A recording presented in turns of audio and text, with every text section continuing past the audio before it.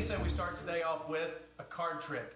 Take a look at these 6 cards and pick one. It can be any card. Memorize it. Don't tell anyone else what you picked. And watch this. I'm going to make your card disappear.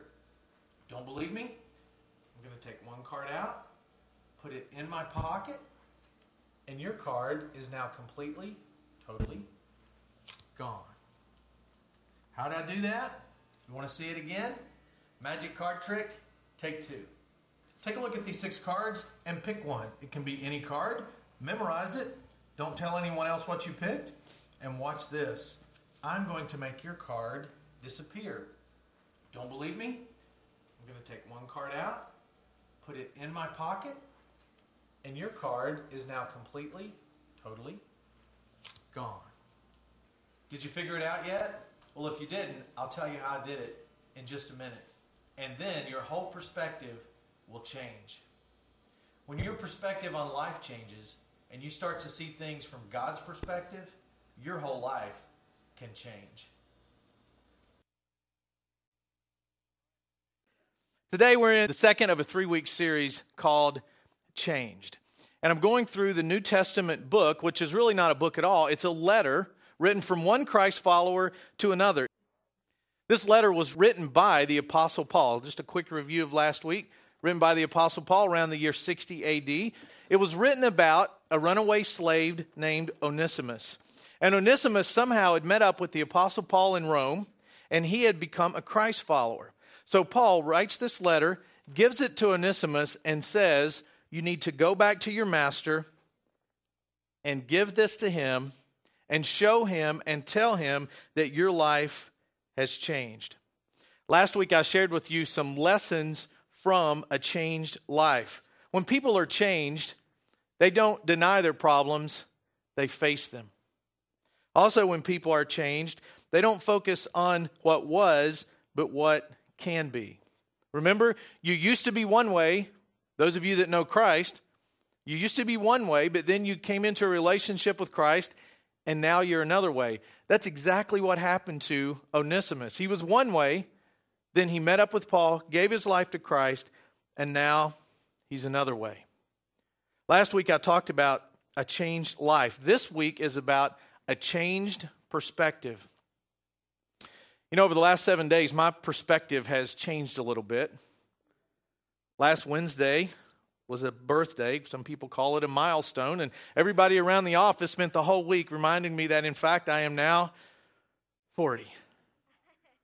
My older brother, my older sister, they called me up just to let me know that I'm now old, but they expect me to continue to be immature. And it's a week that kind of changed my perspective. One of my friends sent me this thing where you can go online and you can put in your lifestyle and what you do for a living and your stress level and how you eat and exercise and all that, and it spits out your life expectancy. So I went through, answered all the questions, and here it says, results. Mr. Williams, if you're not happy with the result, consider that by adopting a healthier lifestyle and avoiding various risk factors, you can increase your life expectancy by up to 15 years. Your ideal weight for maximum longevity is 161 pounds. Don't say anything. The 3 biggest positive factors that you have going for you for longevity are these: personality type, level of education, and you don't smoke. Good. The 2 biggest negative factors you have going for you are gender, can't change. Family health, can't change. Based on your answers to the above questions, your current life expectancy is 79 years. I was like, wow, that's a little past halftime. Got some things I want to do that I haven't done yet. And it just completely changed my perspective all of a sudden. Maybe you're in the first half. Maybe you're way into the second half. But either way, when we begin to see our lives from God's perspective, things change. If you could get above your life and look down, just think how different the perspective would be. My good friend Dennis Esch flies 767s for a living all over the country. So when he's up at 30,000 feet, he has a view of the land that we don't have just walking around. He's up above and can look down and see things that nobody else down on the ground can see? What if you could get up above your life and look down and totally change your perspective? Many of you came here today needing a change in perspective. In August of 1930, Joseph Crater had dinner with his friends, hailed a taxi cab, got in it, and drove off, and no one has heard from him since. The only clues that were left in his apartment were a check and a note. The check was for a sizable amount of money to his wife, and the note said, "Honey, I'm very weary, Joe." And no one ever heard from him. So what got Joe to the point in his life where he was so negative and hopeless and weary that he would just write a note and disappear? Many of you may live your life like that, thinking, I'm ready to give up. I'm weary. Today, what I want to do is to challenge you to take a look at your life from a different perspective, to try to get up at 30,000 feet and look down at your life and answer these questions. I'm characterized by fearful thoughts. You walk around scared of what's going to happen, always afraid. I'm characterized by negative thoughts. I'm characterized by hopeless thoughts. I'm characterized by peaceful thoughts. Then ask the people around you to take a look at that. Your husband or your wife or your parents or your children. What would they check if they were thinking about you and your thoughts? Our thoughts have a lot of power. Our thoughts can make us successful or not successful. Maybe your thoughts are the very reason you need to change your perspective. Maybe you don't think about the right things. Here's what the Apostle Paul said about thoughts. In 2 Corinthians 10, verse 5, he says, "Take captive every thought to make it obedient to Christ." Why would he want every one of our thoughts to be obedient to Jesus Christ? Because our thoughts are a preview to our actions. Every bad thing you've ever done, even every good thing you've ever done, almost everything you've ever done started in your mind. And talk to anybody who has blown it, who's made mistakes, who's sitting behind bars, who got arrested, who destroyed their families, and they'll tell you that it started in their minds. So Paul is trying to explain to us, take those thoughts captive while they're in your mind. Don't allow them to blossom into actions. Our thoughts are previews to actions. Romans 12, verse 2, he says, "Don't be conformed, but be transformed by the renewing of your mind." So when we change the way we think, we're renewed. When we start to see life in a different way and think in a different way, Paul says we're renewed. And he also says, don't think like the world thinks. Don't think like everybody else thinks. Think in a way that renews your mind. 2 Timothy 1, verse 7. "For God has not given us a spirit of fear, but a spirit of power, of love, and of sound mind." The next time you're afraid, the next time you're facing a challenge, the next time you're thinking, I can't get through this, the next time you're thinking, I can't face this, think of what Paul said to Timothy. "For God has not given us a spirit of fear, but a spirit of power and of love and of sound mind." Romans 8, verse 6. "If the Holy Spirit controls your mind, there is life and peace." Have you ever met somebody who went through a difficult time and you would just think, I couldn't deal with it. I couldn't do what they do. And maybe they've dealt with loss or bankruptcy or just something tragic that happened to them, and yet they're able to approach life with peace. I bet that person has a relationship with Christ and understands that when the Holy Spirit, when God's Spirit controls their minds, there is peace. And every part in your life where there is no peace, and you apply God's Spirit to it, there will be peace. So what does all this have to do with Onesimus and Philemon? Listen what Paul says to Philemon in verses 15 and 16. He says, perhaps you could think of it this way. He's saying, okay, Philemon, maybe there's another way of looking at it. Perhaps you could think of it this way. Onesimus ran away for a little while, so you could have him back forever. He's no longer just a slave. He's a beloved brother, especially to me. Now he will mean much more to you, both as a slave and as a brother in the Lord. He's saying, take a look at this from a different perspective. You know, Onesimus and Philemon both could have focused on the negative. Onesimus could have said, woe is me. I've really messed up. I went away and I found Christ, and now I got to go back, and the guy might either chop my head off or brand me or beat me. I don't know what's going to happen. He could have just focused in on the negative and allowed his thoughts to run and run and run in that direction until his life was completely filled with terror. But Paul's saying, maybe there's something bigger at work here. Maybe there's something working outside that you don't see. And so Philemon could have done the same thing. When Onesimus showed up with this letter, he could have thought, well, you know, I'm supposed to either brand him, kill him, or beat him, so I don't know what I'm supposed to do. He's now a fellow Christ follower. What am I supposed to do with this guy? And what will the other businessmen in the community think? The worst way to live our lives is worrying about everything we do in light of other people. Worrying about what other people think. Philemon didn't do that. And Paul was saying, perhaps you can think of it from another way. Perhaps you can look at this from another perspective. Before they have any chance to go negative with their thoughts, he encourages them to get up above and look down from a different perspective. For years in my life, I served in a ministry where it was God-honoring. It was a ministry of God, I'm sure of that, but I felt like I did not fit. And yet I felt like it was what I was supposed to do, and I struggled with God, and I got so angry at times I was ready to just call the whole thing off. I was just ready to give it all up and just quit the whole thing.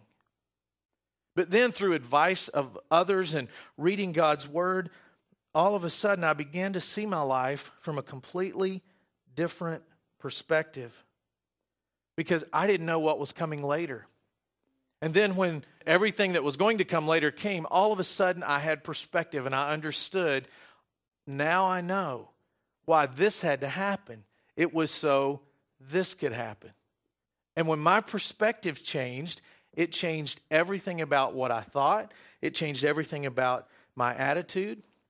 If you want to change your perspective, you need to consider a couple things. One is to see the good through the bad. Are you going through a difficult time? The best thing to do and the first thing to do is to stop looking at it from the negative. Stop focusing on the negative and the hopeless and the fearful, and do what Paul said to do. Renew your mind. Because you might be focusing on the negative and missing all this other stuff going by. Does anybody ever get car fever? When you have car fever, you look up on the internet or get magazines and you look and you pick out the car you want, you pick out the color, and you dream about having this car, right? Don't we? And then you get in your car and you drive to work, and there goes one, just like the one you want, and there goes another one.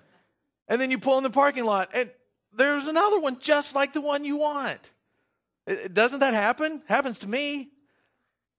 So I've got car fever. I go and I see what I want, and then all of a sudden I see it everywhere. Were those cars always out there? They were always there. I just didn't notice it.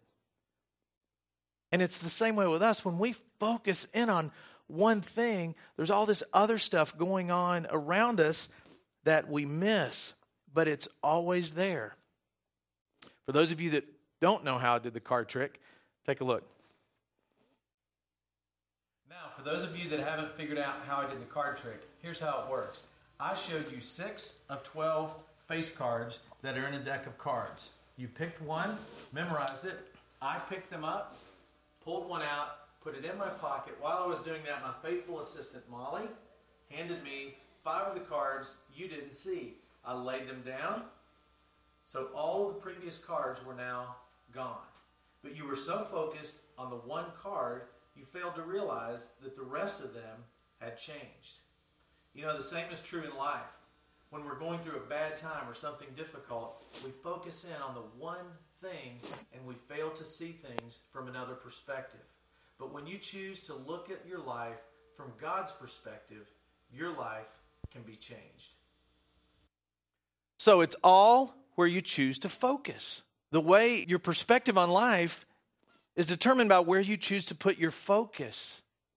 If you want to look for negative things and be critical, there are enough of those in the world. You will find it.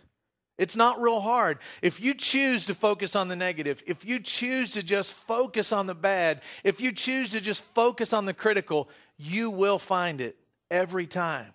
But while you're doing that, you're going to miss a lot of other things that are going on. You're going to miss a whole other perspective on your life. Does anybody know a negative person? Of course, we all do. The kind of person that's so negative, when it's a good day, when it's a nice day, they're upset because they don't have anything to complain about. I mean, negative people. I'm not saying be naive and live in denial, but don't go looking for it. You'll find what you're looking for. If you're looking for the negative, you will find it. 2 birds go looking for dinner. A buzzard and a hummingbird. The buzzard takes off, and what's he looking for? Something dirty and stinky and smelly and dead, probably laying in the middle of the road. The hummingbird takes off, and he's looking for the sweet stuff, for the honey, for the things that taste good, for the stuff that tastes sweet. Now, here's another self-evaluation. Which are you? Are you a buzzard or are you a hummingbird? Ask your spouse. There's where you'll find the real answer. Ask your child. Ask your parent. Which am I? Am I a buzzard or a hummingbird? Do I choose to focus on the positive and be the hummingbird, or do I choose to focus on the negative and be the buzzard? Here's some advice from Paul as we try to see the good through the bad. Philippians 4, verse 8, he says, whatever is true, noble, right, pure, lovely, admirable, if anything is excellent or praiseworthy, think about such things. If you want to change your perspective on life and see the good through the bad, here are the things Paul says we need to think about.